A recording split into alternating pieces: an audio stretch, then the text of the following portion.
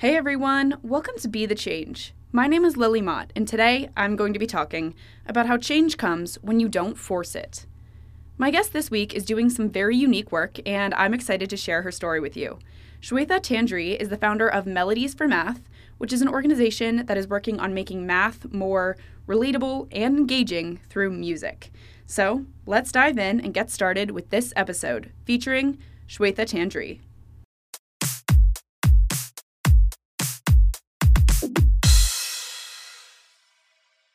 I'm Shweta Tandri. I'm 20 years old. I'm a college sophomore at the University of Texas at Austin, and I'm the founder of my company, Melodies for Math, which aims to make math more relatable, engaging, and creative through songs. And my whole mission is just to make math more creative because that's what it is. It's the language of our universe, etc. I also want to encourage people of Gen Z and even younger to be more creative and to figure out the best way for them to use math and other tools as a way to create change in their communities because creativity is now becoming more and more of the norm, and I want to prepare other people for that. So with my business, I am mostly targeting homeschooling families because I feel like they're the most open to like new changes and how things are being learned compared to people who are not. And I'm also working with various brands and how to showcase what they're doing in a creative way also, since I'm technically an influencer. So those are my one of many ways that I'm looking to solidify my revenue. But other than that, I just love creating things myself in addition to helping other people be creative as well. Thank you for that introduction, Shweta, and I am so excited to learn more about Melodies for Math and all of this work that you're doing. So I'd love to get started by having you tell me more about your background. What inspired you to get started with this work, and what did the path look like for you to get to this point with Melodies for Math? Yeah, sure thing. So I started it. I think the signs that I was gonna start it was always there, but I guess the earliest sign was probably when I was in grade 7 and I had to do a math project for my algebra class explaining a concept.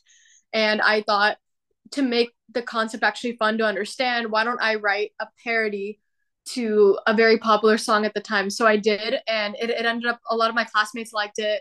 It got like 1,000 views on YouTube, which was mind-boggling to me as a newly 13-year-old at the time. It was a lot. And someone commented under the video saying that this helped them understand the concept. And I was just so like in shock that whatever I was able to make was able to impact people beyond just my own community. So that was my first taste of that.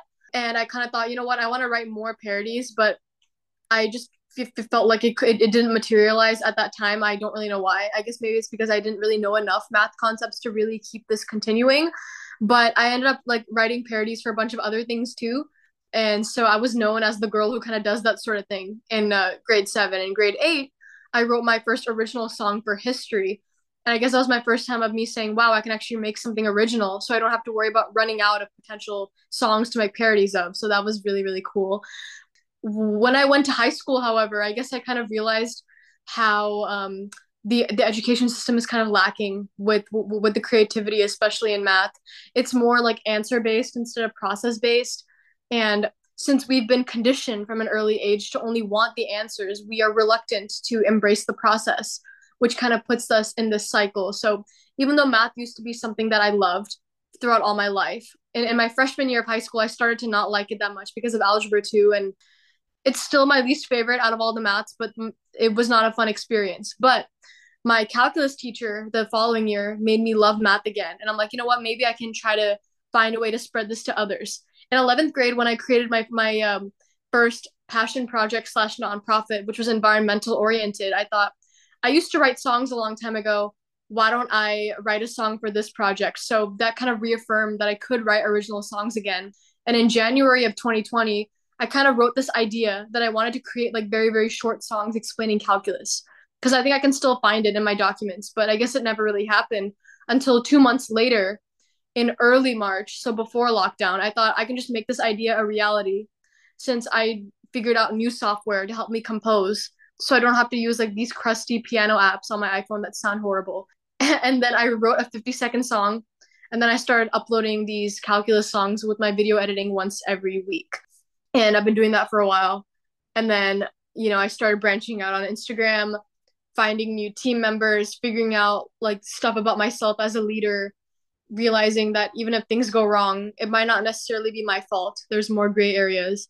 The next year, I posted on TikTok, blew up a month later, decided to make this a business, kind of playing along with what that means, but while also while trying to find myself in the entrepreneurial space and feel confident, but at the same time, never losing sight of my mission. So, and also starting college. So that was definitely a challenge, but that's where I currently am. So it's kind of most of I mean, you could call this my business story. I could also call this it's really intertwined with my life story. So that's why it's kind of hard for me to condense it. That's really interesting. And I love how organic the whole development process was. And like you said, it's all kind of intertwined with your own life story. And it's like your business grew with you as you were getting older and moving on to new experiences like college. So, what would you say is your favorite song that you've put together so far? I'd love to have you just describe some of these parodies for people to imagine if they haven't listened to something like this. So, tell me about some of your favorites. Okay, I guess the first parody that I wrote obviously holds a very soft spot for me. Um, it was about standard forms, like algebra. There's like slope intercept form, point slope form, standard form. I explained standard form, and the song that I chose was "Dynamite" by Teo Cruz because I think it was popular at the time. I was like 2015, etc. So I did a parody to that. It went something like, "We're doing math, math, math, math. There are many different ways to graph, graph, graph, graph." It just kind of flowed very organically. Another parody that kind of is close to my heart was when I this one is very fuzzy in my head. I don't remember all of it, but it was for my English class in 7th grade, and it was like different ways to analyze a text. And for that one, I chose to do the parody of Firework by Katy Perry. But for some reason, when I gave my school iPad back, I forgot to back up my files. So unfortunately, I don't have any of the old documents anymore, and also my school YouTube channel got deleted. So I don't have the old videos anymore either. Um, an original song I wrote in 8th grade was about the first 5 presidents of the United States, and that was like a very very simple chord progression that I played on my piano back at home. Yeah, those three are the ones that hold the strongest place in my memory. I'll have to think of more, but those are the three main ones that come to my head. Those are great examples. I love that. So, you're targeting mostly Gen Z with this content right now, as our generation makes up most of the people who are in school and learning these concepts. And as we grew up with so much technology and information and access to different forms of media, do you think that Gen Z students may be more susceptible to learning from these parody videos than other generations who came before us? Yeah, sure. I mean, I don't want to I don't want to limit myself to Gen Z. I want to target like future generations after that, obviously. But the thing is, I don't know enough about them yet to know how things work. So obviously, I'm still targeting Gen Z. The fact that like I'm 20 years old and I'm Gen Z, it probably means that there's people who are like Gen Alpha or something who are 8 years old who are probably going to be using my stuff in a little while. And the thing is, obviously, they're getting social media early, but I'm gonna have to wait and see like how they're going to be in contrast to us. But I will say definitely I'm kind of targeting Gen Z because I'm noticing that we like our generation in particular is one that is like not willing to accept like how things are. I guess I'm pretty sure you could say that about like other generations too, I guess for what they went through in their time frame. But I know that we are like, I don't want to have to be uncreative and just do something that I hate to like just to stay alive, I want to do something that I like, that I want to express my energy. A lot of Gen Zers I notice are being more open about their love for art, even though art is known to be an underpaid field. But it's like we want to try to change that and create our own futures. And I think also another thing that Gen Z is going to have to deal with is, especially with AI and stuff, there's a lot of automation going around, and I feel like the essence of what makes us human is what keeps us different, because you could argue that robots can be creative. I don't know about that because I'm not really into. I don't know that much about AI, but creativity is all about harnessing our essence, and I feel like Gen Z is starting to tap into that a lot more than what previous generations have done. So education does need to be changed as like society is moving forward, our mindsets are moving forward, and so the challenge is having to basically market to millennials and Gen Xers because they're the parents here to basically tell them that hey, this would be best for your kid. So that's what I'm currently working on, and that's a bit of a challenge, but a lot of them are coming around. Yeah, I think that homeschooling point is interesting because there's a lot of controversy around homeschooling, but as far as trying new methods out and being more open to teaching new content, it's very flexible. So, as far as social media, it's kind of a controversial topic as well, as far as the way that we, especially Gen Zers, use it in our lives, and it's become a business and an educational tool. And your business is built on social media because you use it to share your content and advertise it and connect with people. So, as someone who uses social media for your business, I would love to get your thoughts on the impact that social media is going to play in our lives in the future. Sure, sure. So from a business perspective, I feel like my journey has been kind of different than like a lot of other like startups in the sense in which a lot of them get a lot of them get their MVP, they do market research, that kind of thing. But I kind of approached it from more of like a creator standpoint. So I create stuff I love, I build an audience that loves my essence and what I do, and then I create a product that serves them. But at the same time, my content, I mean, I have to ask people what they think of my content, but at least for my part, I feel like it doesn't feel like it's a company. You know, there are a lot of TikToks that feel like they're a company or like they radiate corporate.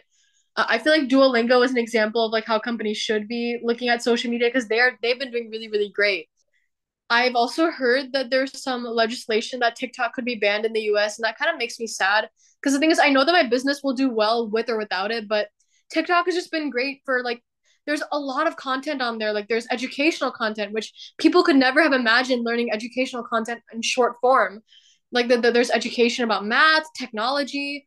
There's people sharing their life stories and like getting help and having their life changed.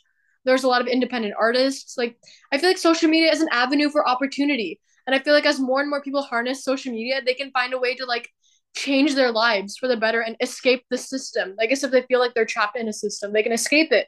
So there's a lot of limitless potential for social media. But then again, there are a few downsides, which I can probably share my take on them. There is greater and greater potential for misinformation. I guess as more and more people are creating and then it's like what's the role with fact checking and supposed like freedom of speech. Like there's a lot of controversy around that. And then also personally, I got social media when I was like 16, and I felt like that was a pretty good age to get social media, but I feel like people getting social media at like earlier and earlier ages matures them faster.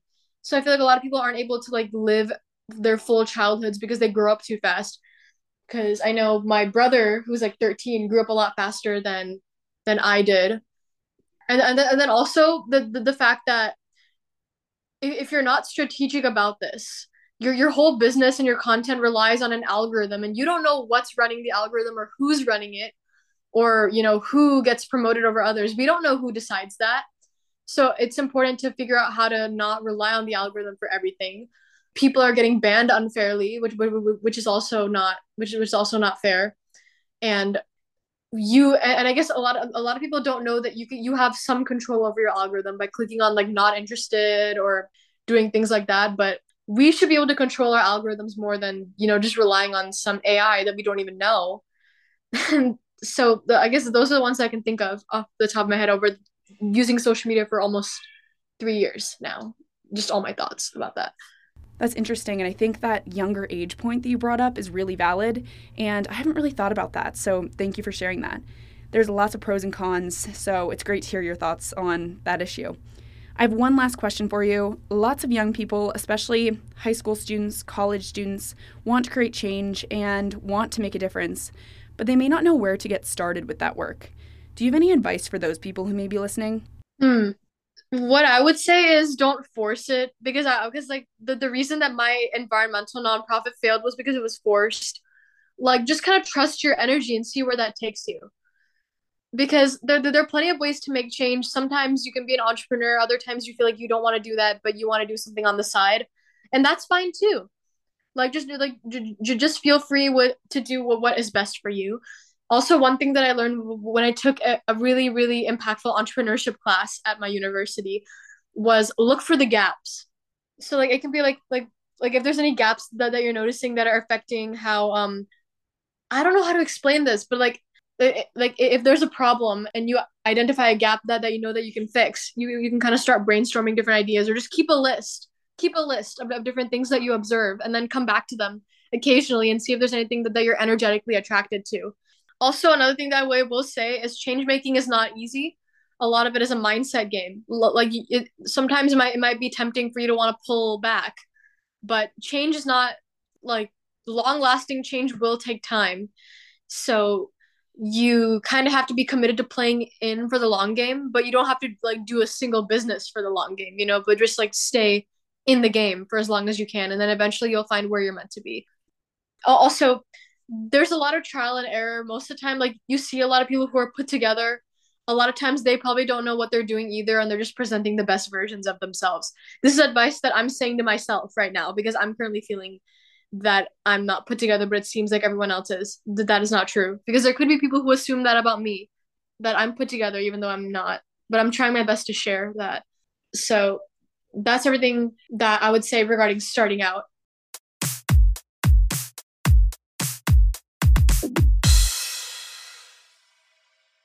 I really enjoyed this conversation with Shweta because of how open and honest she was about her entire journey to develop and now continue to build Melodies for Math. I want to highlight Shweta's first piece of advice that she shared when she talked about not forcing it. Melodies for Math developed and then became popular when Shweta least expected it, and it's continued to grow organically with her as she gets older. Melodies for Math started off as a fun video for a class and is now a successful business helping thousands of students learn math. So I think Shweta's story is a great example of how change comes when you don't force it.